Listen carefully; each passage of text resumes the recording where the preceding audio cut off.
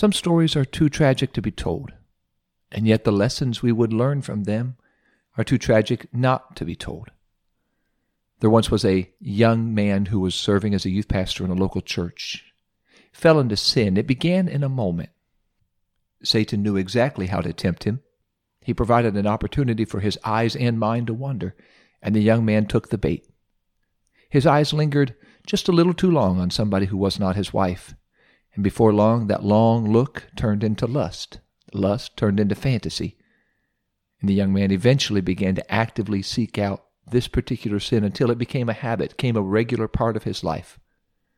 Ultimately, months after this first moment of temptation, sin overtook his life. His entire schedule revolved around sin.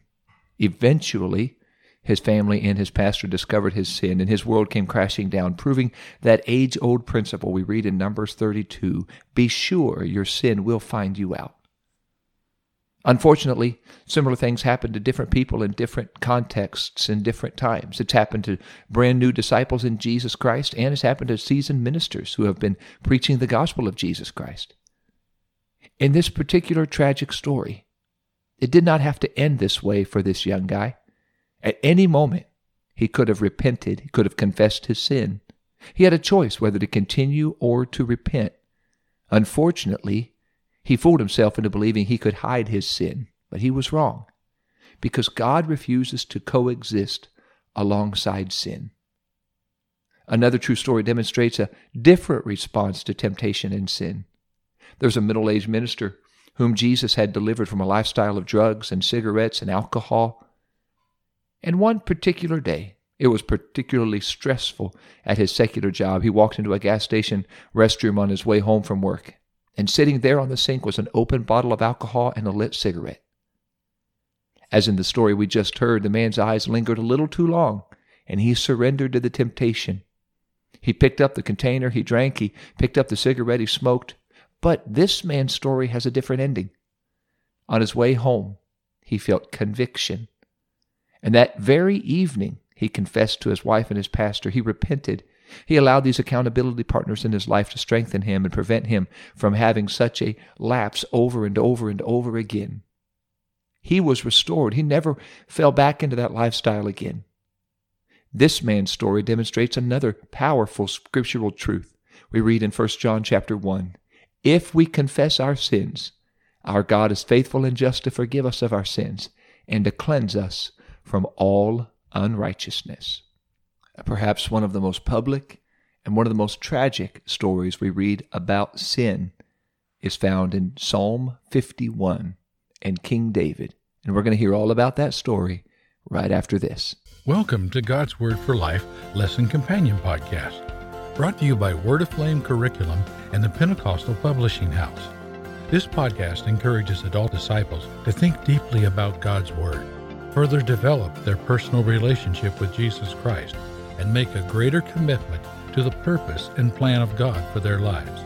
Let's dive into today's lesson and explore what it means to live out God's Word in our lives. Good day to you, God's Word for Life listeners. So glad you joined me here on this podcast. It's Thanksgiving week, at least here in these United States. For all of our friends in Canada, that was last month. But for us here in the United States, it's this month. And so we give thanks to God for all the blessings He's given us, namely for His mercy. And we're going to hear all about the mercy of God in today's episode and this story from the 51st Psalm. So if you have your companion guide with you, please turn in your companion guide to the lesson dated November 21st, 2021. It is entitled A Clean Heart. If you don't have your companion guide with you, please turn with me in the scriptures to the 51st Psalm. And we're going to read verses 1 through 3, Psalm 51, verses 1 through 3. David the psalmist, David the king, prayed this, have mercy upon me, O God, according to thy loving kindness, according unto the multitude of thy tender mercies, blot out my transgressions. Wash me thoroughly from mine iniquity, and cleanse me from my sin. For I acknowledge my transgressions, and my sin is ever before me. It would be so much better if we didn't have to say the word sin, but we do. Because the Bible makes it clear that sin is pervasive in our world. It's everywhere. Ever since Adam and Eve went out to eat at the forbidden fruit stand, every human has been born with a natural propensity to sin. You can easily prove this by just asking parents, which one is harder? Is it harder to teach your kids to do bad or to do good? And most parents will testify doing bad, that just comes naturally. But children must be taught to do good.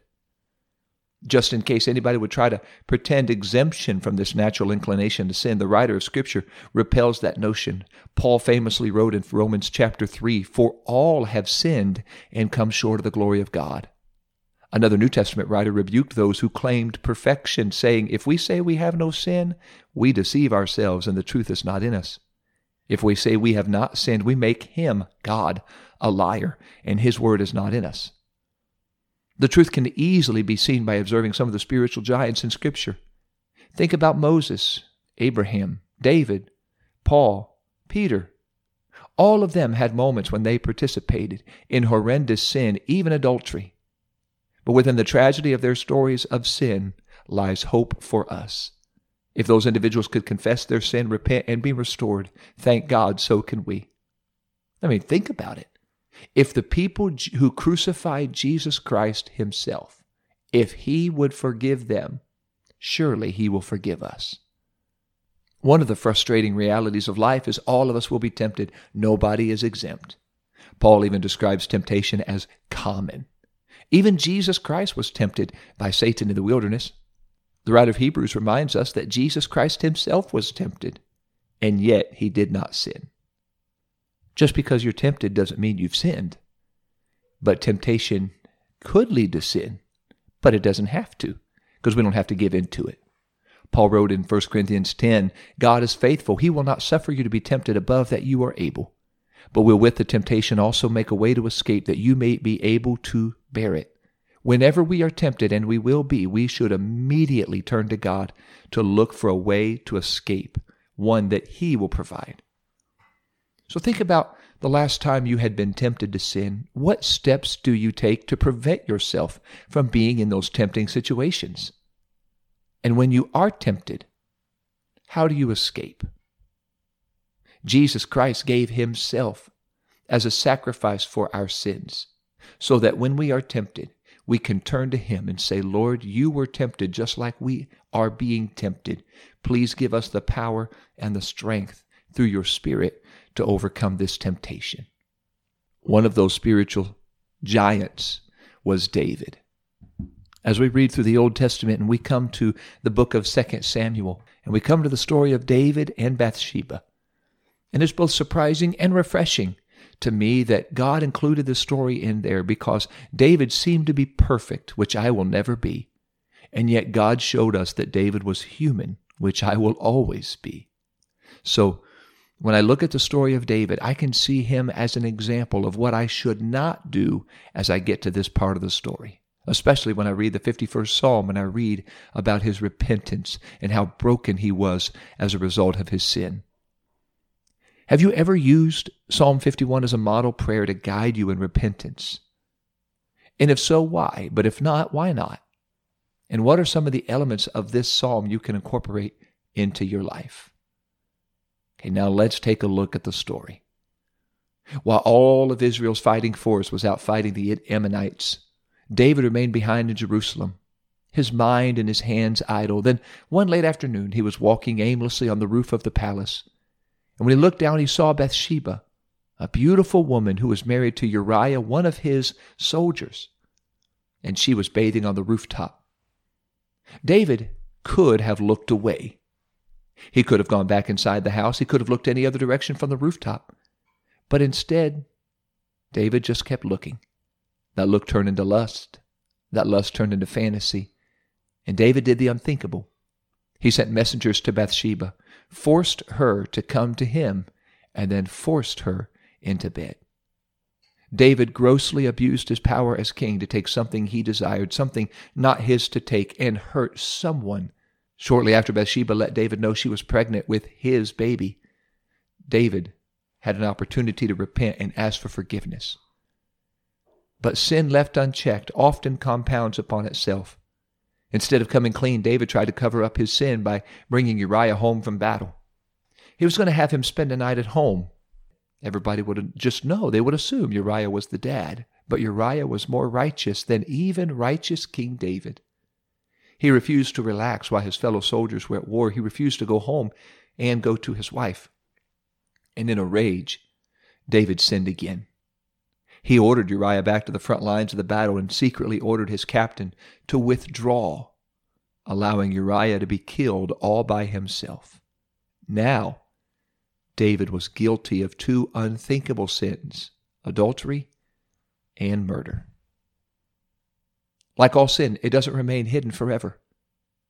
God revealed David's sin to Nathan the prophet. Nathan confronted David and caused him to realize the seriousness, the gravity of his sin.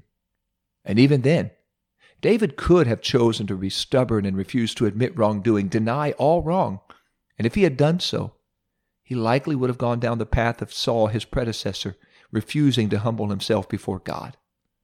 If David had not repented, God would have rejected him as king, even as he did Saul. But fortunately, thankfully, David took the opportunity to repent and ask God for forgiveness. David came clean. He confessed his sin to the man of God. He confessed publicly in the form of a psalm. He recorded his repentance in written form. So now we have a pattern to follow whenever we sin. Whether or not our sin is as drastic and tragic and public as David's, matters not. We have the opportunity to follow this pattern of repentance. The first line of David's prayer was very humble, very straightforward. He simply prayed, "Have mercy upon me, O God."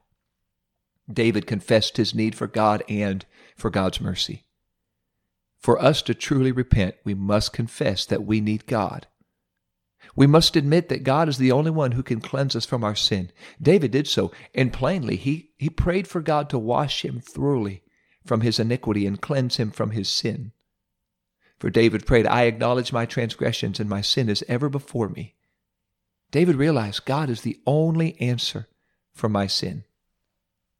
He gained a bigger perspective on the nature of his sin. He prayed, "Against thee, and thee only, have I sinned and done this evil in thy sight."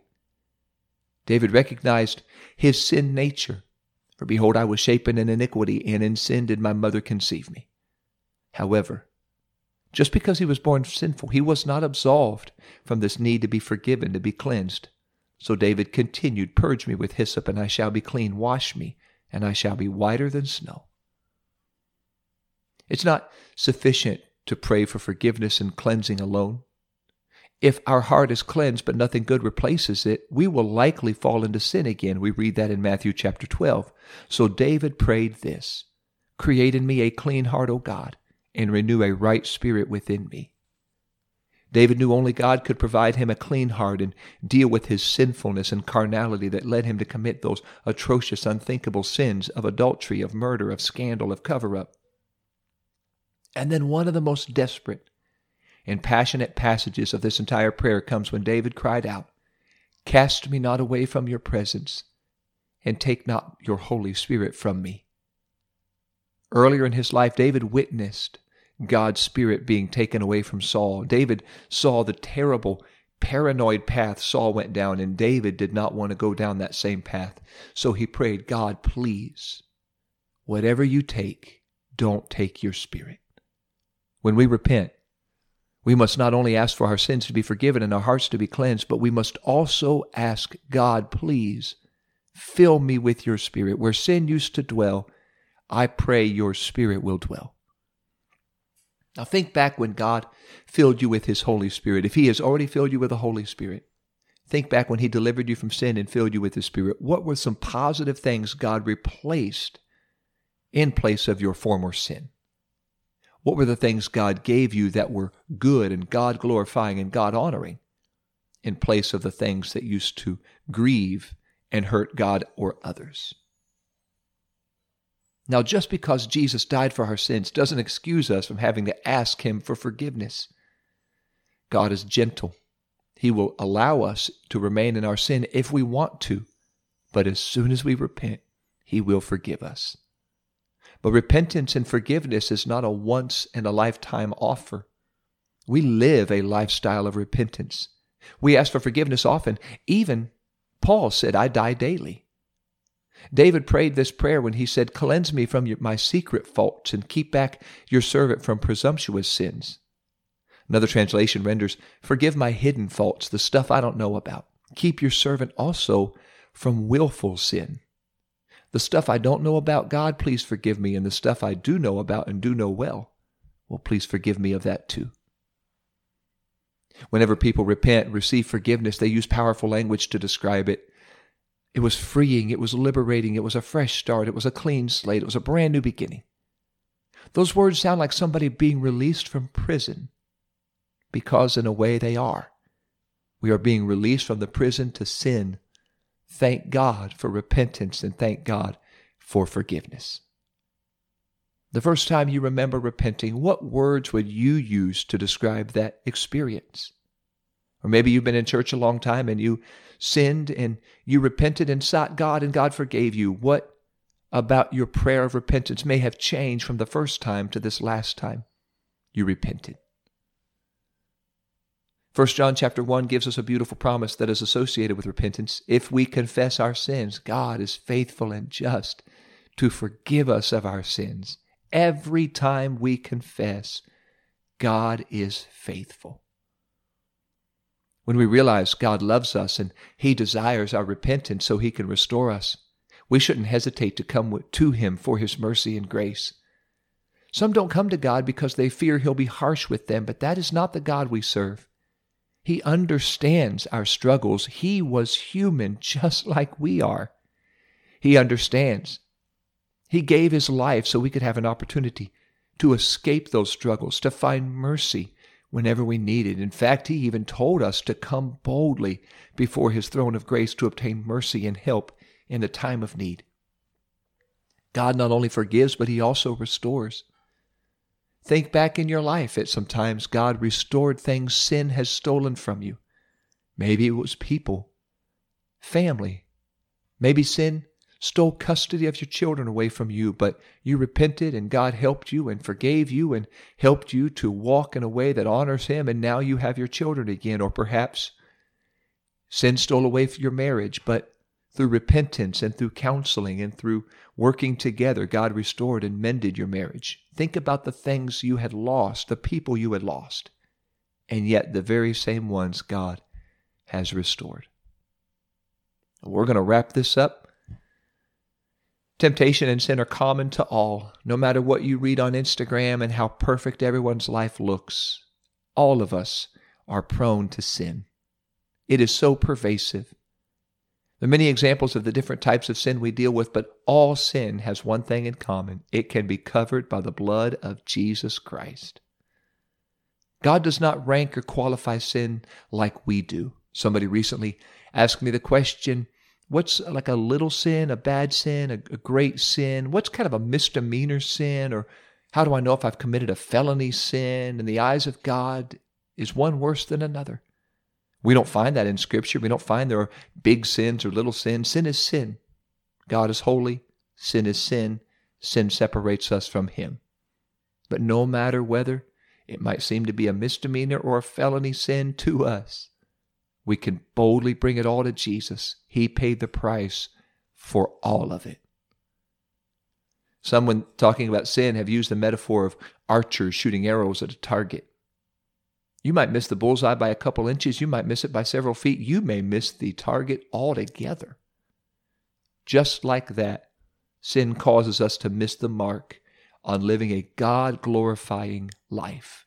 But no matter how great or small to us the sin may be, when we come to God, He will forgive us, He will restore us, and now we can find mercy in the time of need. I'd like you to join me in praying, and this would be a good day to pray a prayer of repentance. If it's been a while since you have repented, we're going to repent together, and we're going to ask God to forgive us for our sins, our hidden sins and our well-known sins. We're going to ask Him to cleanse us, restore us, and help us to live a life that glorifies and honors Him. Lord Jesus, I thank You that You are so merciful. You are so forgiving. You are so good. I thank You for this psalm. I thank You for this story to teach us the power of repentance. I do pray you would help me today if there's anything in my life that shouldn't be in my life. If there's anything I have said or done or even thought that I shouldn't, please forgive me. Please forgive me of all my secret sins and my willful sins, the things I know I did, the things I didn't know I did. Forgive me for the things I should have done and didn't do, and the things I did do and shouldn't have done. Please forgive me. I ask you today, Lord, all of those listening, restore us, forgive us, cleanse us, and fill us with your Holy Spirit. Replace where sin was. Replace that with your Holy Spirit, I pray. I thank you today for your mercy and your grace, God. We are grateful for your kindness and your goodness to us. We ask you today for your help all week to be thankful, especially for your mercy. In Jesus' precious name we pray. Amen. Hey, thank you so much, God's Word for Life listeners. So very thankful you joined me on this podcast. I hope it's been a blessing and help to you. Be sure to click subscribe. You'll know every time a new episode drops. Give you a little hint. That's typically Monday around noon Eastern time here in these United States, other times around the world. But you will know anytime an episode drops because of that little subscribe button. Also, not too far from that subscribe button, there's probably a share button. And if there is, feel free to share this episode or podcast altogether with somebody you feel like would be helped by it. If it's been a blessing to you, doubtless it will be to somebody else. You can help them in their walk with God and their discipleship. So please be sure to share it. And if you enjoy this podcast, you'll enjoy the rest of the resources. To find more about them, just go to godswordforlife.faith, and you'll find more resources there for God's Word for Life for all ages and helping everybody with their discipleship, no matter how young or how used to be young they might be. Next week is the final week of this fall quarter, and then we enter into the cold, wintry quarter of 2021. And next week, we're going to look at one more landmark, milestone, tourist attraction psalm. It is the last psalm of the book of Psalms. It is the 150th psalm. It will be dated November 28th, 2021, and entitled Created to Worship. I'm looking forward to sharing that with you, and always look forward to learning and living out God's Word for Life. Thank you for listening to God's Word for Life Lesson Companion Podcast, where together we explore what it means to live out God's Word in our lives. If you haven't yet, make sure to subscribe to this podcast. And if you are looking for other Bible study tools and resources to encourage you in your walk with God, visit us today at PentecostalPublishing.com.